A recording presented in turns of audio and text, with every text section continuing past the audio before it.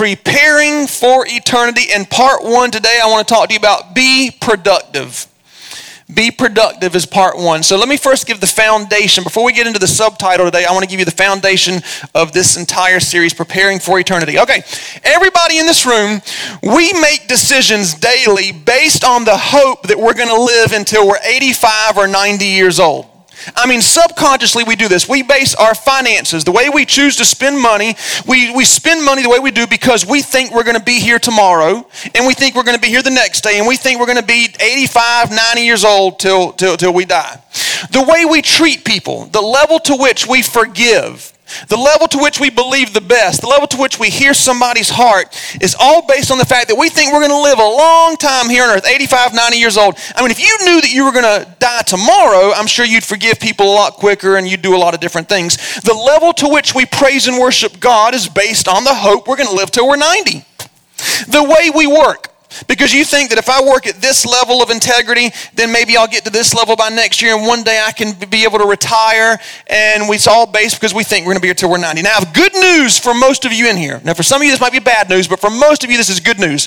I promise you, with everything inside of me, no matter what you do, no matter what you believe, no matter how you act or what you say, you in this room are going to live way past 90 years old.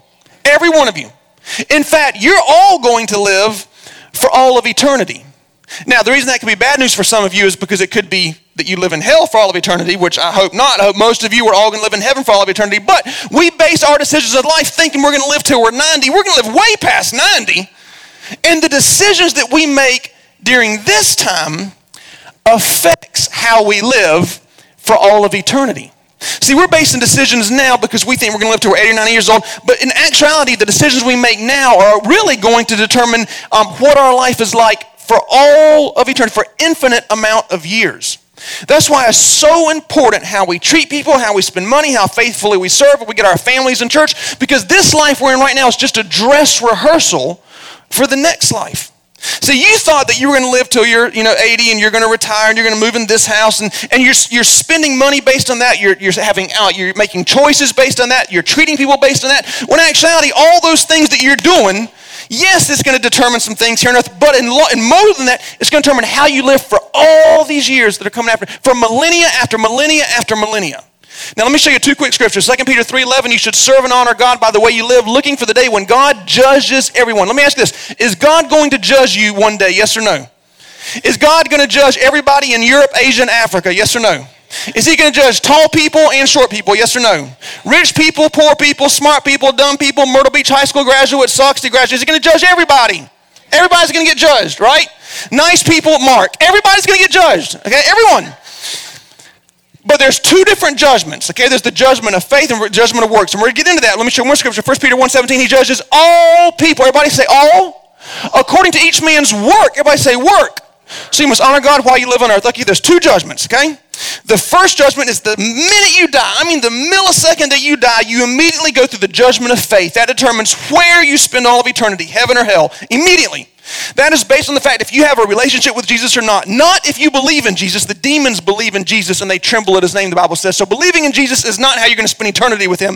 It's a relationship. You can know your wife or you can be married to your wife. Okay, knowing Jesus is one thing, but when you are married and you have a relationship with him, that's the judgment of faith. That determines heaven or hell. The second judgment is the judgment of works. And this is what we're talking about today. This is what this series is based on. The judgment of works. This is your behavior. This is how you're going to spend all of eternity. Relationship with Jesus or not is where you're spending eternity, but then how you lived on earth is going to determine how you spend all of eternity. So I want to give you an analogy that's going to help you with this, okay? Here's the analogy. If I told you today that the next 24 hours of your life here was going to determine the next 50 years of your life, what would you do differently? In other words, if I said, the way you live the next day, the way you spend money, the way you treat people, the level to which you praise and worship God, how excellent your service is in your local church, are you pursuing the passions God's put in your heart? Are you developing the talents that he's given you for building his kingdom? The way you live for the next 24 hours is going to determine how much money God puts in your bank account for the next 50 years, the house that you live in for the next 50 years, your means of transportation for the next 50 years, the people you are allowed to hang out with, and the places that God's going to let you go are all based on how you spend the next 24 hours of your life. What would you do differently? It says in Matthew 6:19, don't store up riches for yourself on earth where moth and rust destroy. Instead, store up treasures for yourself in heaven. I'm in the process of writing a book on heaven that'll be done by Christmas time to be distributed. So I know a lot about heaven, and this scripture is telling us, and there's a lot more, that there's bank accounts in heaven. There's heavenly bank accounts, and you're going to need money, finances, and things like that in heaven. And the way we store up treasures in heaven is by the way we live and how we spend money and how we act and how we build God's kingdom while we're here on earth. It says don't store up riches for yourself where moth and rust destroy. In other words, don't do things based on the fact that you think you're going to live till you're 85 or 90. You might live till you're 20, you might live till you're 90, you might live till you're 100, but you're going to live way past that. And so how we act today is going to determine what our bank account in heaven is going to look like. Now, let me give you a better analogy. I said 24 hours to 50 years, right? That's not biblical at all. The reason that's not biblical is because by doing the math equation of 24 hours into 50 years, you would be able to come up with a finite number. Yes or no? Yes or no? Finite number? Yes. You can come up with a finite number if I say the next one day determines the next 50 years. If you created a math equation, actually, if y'all turn this way, if you created a math equation, you would come up with a finite number. So let me up it. If I told you that you were going to live until you're 100 years old, and the way you spend the next day determines the next 100 years, well, even then you have a finite number. Okay, how about this? What if you were going to live till you're 1,000 years old? If I could guarantee everyone in this room would live till they're 1,000, then after that, you're up and done. Nothing else left. You're done with life. That's it. You go back to, there's nothing, you're finished, okay, 1,000 years. And I said the next day of your life is going to determine what the next 1,000 years of your life is going to be like. Well, even then you have a finite number. So biblically, not even those equations are close to the math equation of whether you live till you're 20 on earth, till you're 80 on earth, or till you're 120 on earth. And you put that into a math equation with infinity, well, that would be an infinite number.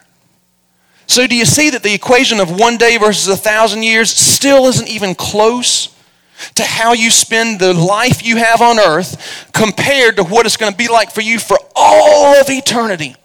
The question is, are you storing up things where moth and rust destroy, or are you storing up treasures in heaven? Even your motives matter. I mean, the stuff we did for Trisha yesterday for a widow, the Bible says that true religion is to take care of orphans and widows. Man, every guy that came out yesterday, we put money in our heavenly bank account. See, a lot of times, all the decisions we're making are based on this life. We only see the now. This is what we want. This is what we're going to prepare for. When all this life is preparation for all of eternity. Jesus was talking about heaven in Luke 19, and there's two scriptures I'm going to read to you. And he said, the kingdom of God is like this. In other words, heaven is like this. Well done, my excellent servant. Because you've been faithful with a very little thing, I'm going to make you governor over 10 cities.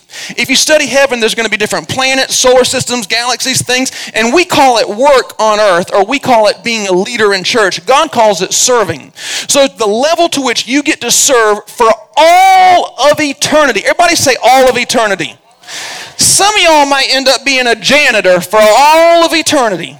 Nothing wrong with that, but how much more would you like to be governor over 10 cities? And it's based on the level of excellence and faithfulness with what God's called you to do right now. So some of y'all are thinking, well, Billy Graham, he's going to be governor over 10 cities, and Mother Teresa, she'll be over these 3 planets here and there. No. It's not based on what the world says you produced. It's based on, are you doing the thing that God has called you to do? For some of y'all, your destiny involves raising a child that has mental illness. And are you being excellent and faithful with that thing that God's called you to do? For some of y'all, it's dealing with loved ones that have passed away before you, and you're trying to help people that are going through that and their grieving process. Are you being faithful and excellent with that? For some of y'all, it's cleaning the church or singing in the choir or teaching the kids, and no one thanks you. We don't give you a trophy, and we don't put your name up here, and there's not lights on you, but are you being faithful and excellent with the little thing, it says, the little thing. See, a lot of us want to grow and get to the big thing, but we can't even be faithful with the little thing yet. I think my microphone's a hair too loud because I'm really enjoying getting loud today. This is a lot better sermon than y'all are letting me know it is, okay? I'm just telling you. What is God calling you to do? What is your divine destiny? See, you think that your life, you can turn me up a little more than this now. There's a happy medium there. Your life is not work, sleep, eat, and do it over again and just come to church and sit there. In fact, every New Testament book in the Bible says to be a member, that every Christian should be a member, uses the word member of a local church. That's part of your destiny.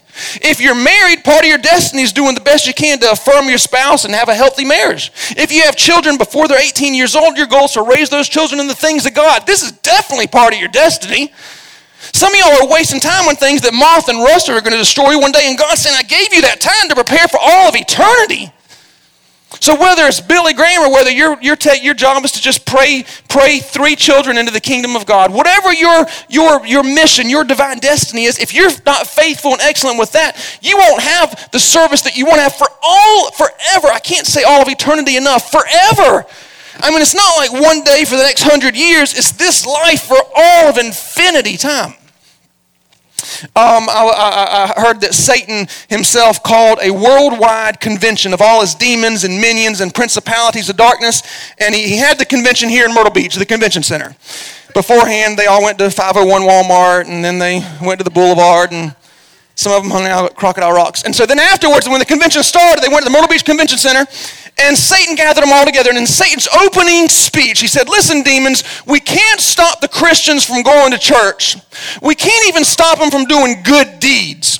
But what we can do is we can keep them so occupied and busy with the non-essentials of life that they miss out on the purpose that they are on earth for. So all the demons started shouting, how can we do this, mighty Lord Satan?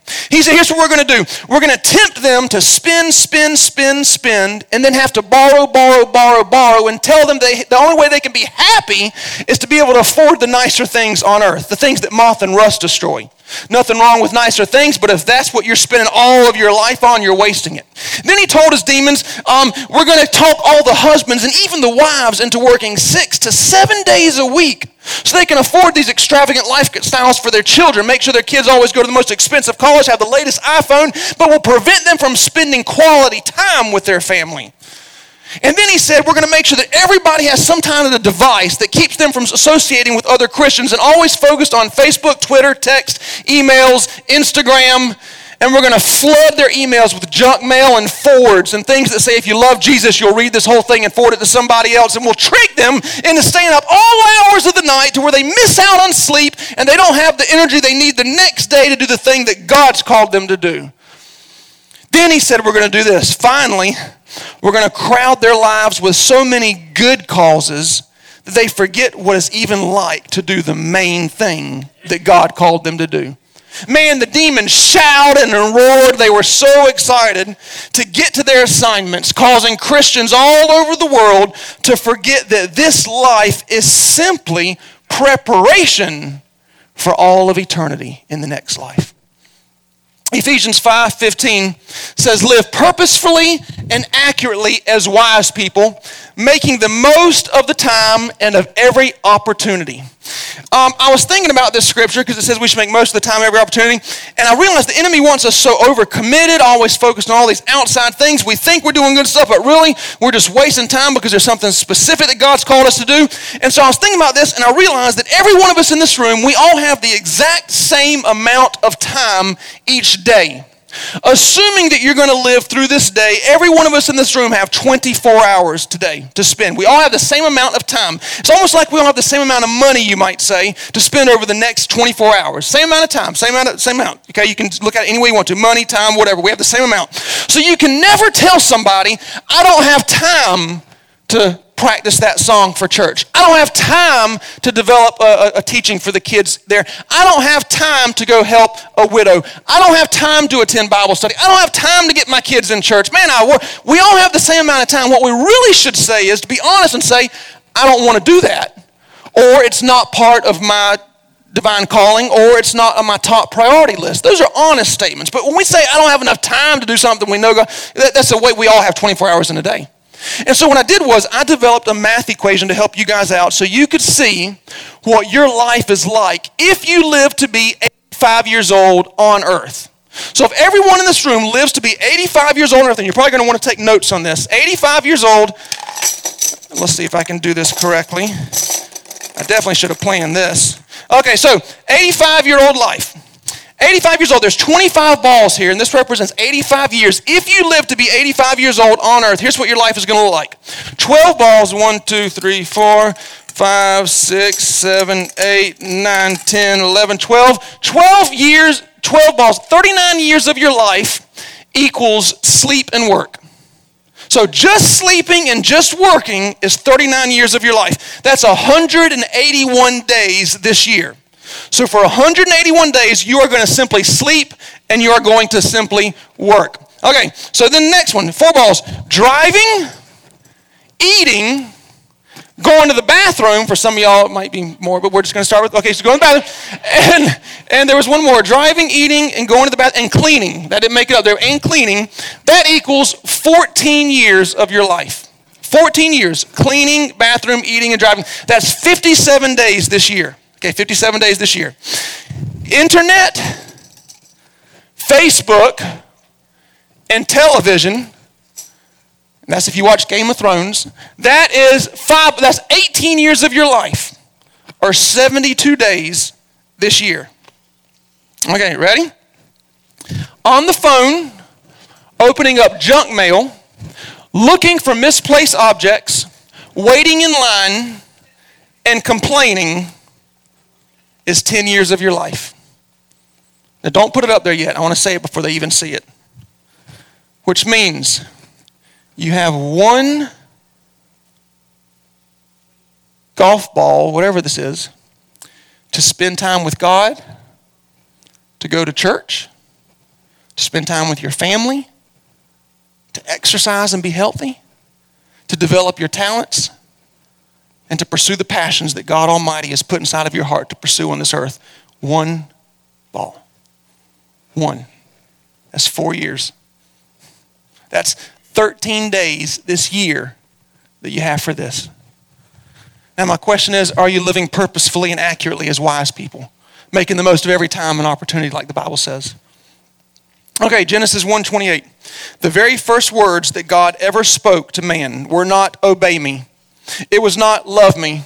It was not be good. The first 2 words God ever spoke to mankind was this: be fruitful. Everybody say fruitful. There's a big difference in being fruitful and being busy. We have to constantly evaluate our time. How am I spending time? Is it being productive? Is fruit being produced in my life? Something that once produced fruit in your life years ago may not be producing fruit right now. Are you being fruitful or are you just busy? Who are you spending time with? Where are you spending your time? Then we have to be bold enough and we have to be willing to prune back the areas that aren't producing fruit. Prune back the relationships that are no longer producing fruit. Prune back the sports team. Prune back the television series. Prune back whatever it is that you know is now not producing fruit in your life, and spend that time on things that aren't going to cause rust and moth, but things that are going to last forever. It says in Hebrews 12:1, let us rid ourselves of everything that gets in the way and run with determination the race that lies before us. Let me show you why this is one of the most important scriptures in the Bible, okay? Here's why this is important. This isn't just God talking. This isn't just God and Jesus talking. If you study this passage, like I said, I'm writing a book on heaven. This is everybody in heaven talking. The first part of the scripture talks about the great cloud of witnesses, and it comes right after Hebrews 11, which is the heroes of faith. This is everybody in heaven, your loved ones that you hope are in heaven. Moses, Elijah, Esther, Job, all of them in heaven. They're all God, Jesus. Every one of them are shouting this down. They're saying, stop wasting time.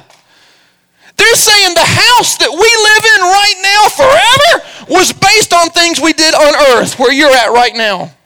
They're saying the amount of money we have in our heavenly account forever was based on what you're doing with your life right now.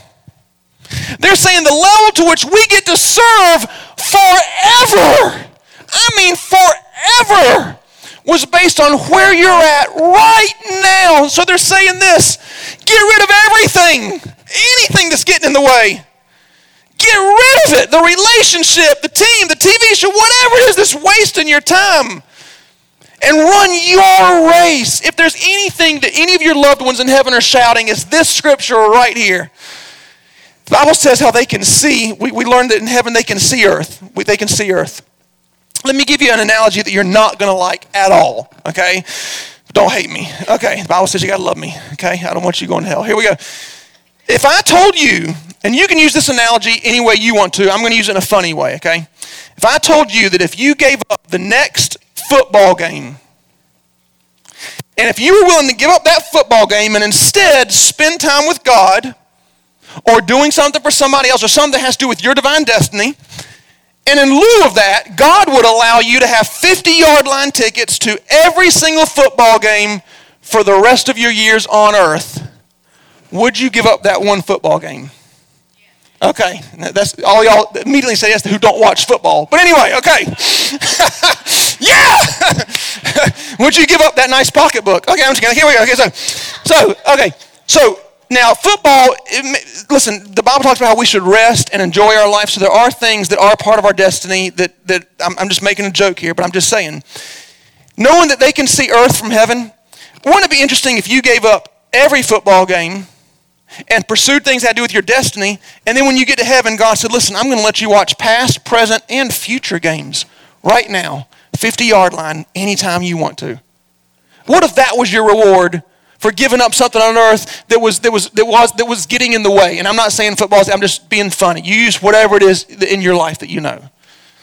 Now, let me just show you something. Do you know if some of y'all would get off of Facebook, and if some of y'all would stop complaining so much, and every time you complain, instead of praise God, find something to be thankful for? If some of y'all gave up some of the TV, you know, something that might have relaxed you at one time, now you leave everybody for that show. I mean, you'll slap your own mom just to be able to watch that TV show. If you and maybe you stop with maybe you cut back on Twitter or emails or something. I could give you back 20 years of your life, just like that. 20 years of your life. That one day, I promise you, you're going to wish you had back. When you get to your last week of living and you know you're about to die, if that's something that will happen to you, you're going to wish you had gotten rid of this and called this person, stop spending wasting time with that person that's never going to grow, and you give them all your money and all your time and your energy and they never want to change. You could have spent that same money, time, and energy on 10 other people who wanted to grow. You're going to wish you had that time back. That person that you know doesn't like you and you're always looking to see what they're doing and what's going on in their life, and if they're talking about you, wish you had that time back. Being part of a local body church, finding the areas God's called you to serve, and these are things that will cause a fire to stir up inside of you. You'll see yourself grow, and you'll automatically start pruning off things you know you shouldn't have in your life. Hebrews 12:11, no discipline seems good at the time, but later on, it'll pay off. Afterwards, it gives back peaceable fruit. Here's what the scripture says. Immature people only see the now. Mature people always know that the future is coming. 2 more points, we're going to continue with our service. There are seasons with God. You need to write this down. It's very important. There's seasons with God. Something that once produced fruit, something that was once very important, something that once was part of your destiny, that season's been cut off. 1 Kings 17:3, the Lord told Elijah, leave Gilead, go to the Cherith Brook, east of Jordan. It's there I've commanded some ravens to bring you food. I want to look at the scripture, okay? Here's what God was saying. Elijah, I love you. I got a plan for you, but I need you to prune off Gilead. But God, I love serving in Gilead. This is where I have family and friends. Prune it off. I want you to get rid of it, and I want you to go to the Cherith Brook. Okay, God, I'm going to go down by the brook. Now, there was a famine in the land, so everybody's dying of starvation, no rain. And God, because he was in the right place at the right time where God called him to go, even if it wasn't comfortable at first, ravens brought him food for 3 years. Everybody say ravens. It's important that we see ravens. It wasn't a dove. It wasn't some peaceful lamb. It was ravens, a foul bird, an unclean bird that represented an enemy. Here's what God wanted to show Elijah. For 3 years, I had an enemy bring you food. And here's what's interesting. Verse 7, now after some time, the brook dried up. And the Lord said, now I want you to leave the Cherith Brook and go to Zarephath. I've commanded a widow to provide for you. Whoa, Zarephath, that's where Elijah's enemy was at. He's been trying to run from that person for years. And God said, I want you to go to the very city where you have an enemy, somebody that doesn't like you, and I'm going to prove to you, even if you just go to where I'm telling you to go, whether it's on Sunday morning, on Wednesday night, if some of y'all despise your job, but you're not reaching out to try to find a new one. You're not filling out applications. You're not growing in skills. You just complain about it. God said, cut off where you're at, go to this other place, and I'm going to provide for you. And Elijah had this realization, wow, if God calls ravens to bring me food, even if he sends me around somebody that doesn't like me, God will provide for me. And that's exactly what Elijah did. He was willing to cut off. Now, what if Elijah had been undisciplined? I'm going to watch whatever I want to watch, spend my time however I want to spend my time, go wherever I want to go, hang out with whoever I want to hang out with. God could have said, okay, what if Elijah said, God, I like it by the Cherith Brook. I've been here for years. I'm comfy and cozy here. God would say, I love you, Elijah. You can stay by the brook. No big deal at all. But your provision's going to be over here. You can stay there as long as you want to, buddy, but you're not going to have the provision from me. Some of y'all, your provision is just feet away from you. Your provision is just a phone call away. Your provision is just simply pruning off something, and all the provision you could want is there for your marriage, for your family, for your children, and you refuse to take that step of faith and prune it off. Last point, and I'm done. Don't get activity mixed up with productivity. Just because we're away from home, just because we're busy doing things, doesn't mean we are being productive. I'll close with this story. I read about this scientist that did an experiment with these caterpillars called the processionary caterpillar. A processionary caterpillar gets its name because they're known for blindly following one another. They just see the tail end of the other caterpillar and they simply follow it. They're processionary caterpillars. So this scientist got 12 of them and he put them in a big circle like this, one following the other. It was hilarious. And he sat back and he watched in utter amazement as these processionary caterpillars just started following the one that was in front of it in a circle. They didn't even know they were going in a circle. They just went round and round and round and round.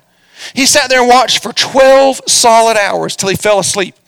Woke up the next day, he timed it for 48 hours. These caterpillars were just going in circles, just going in circles.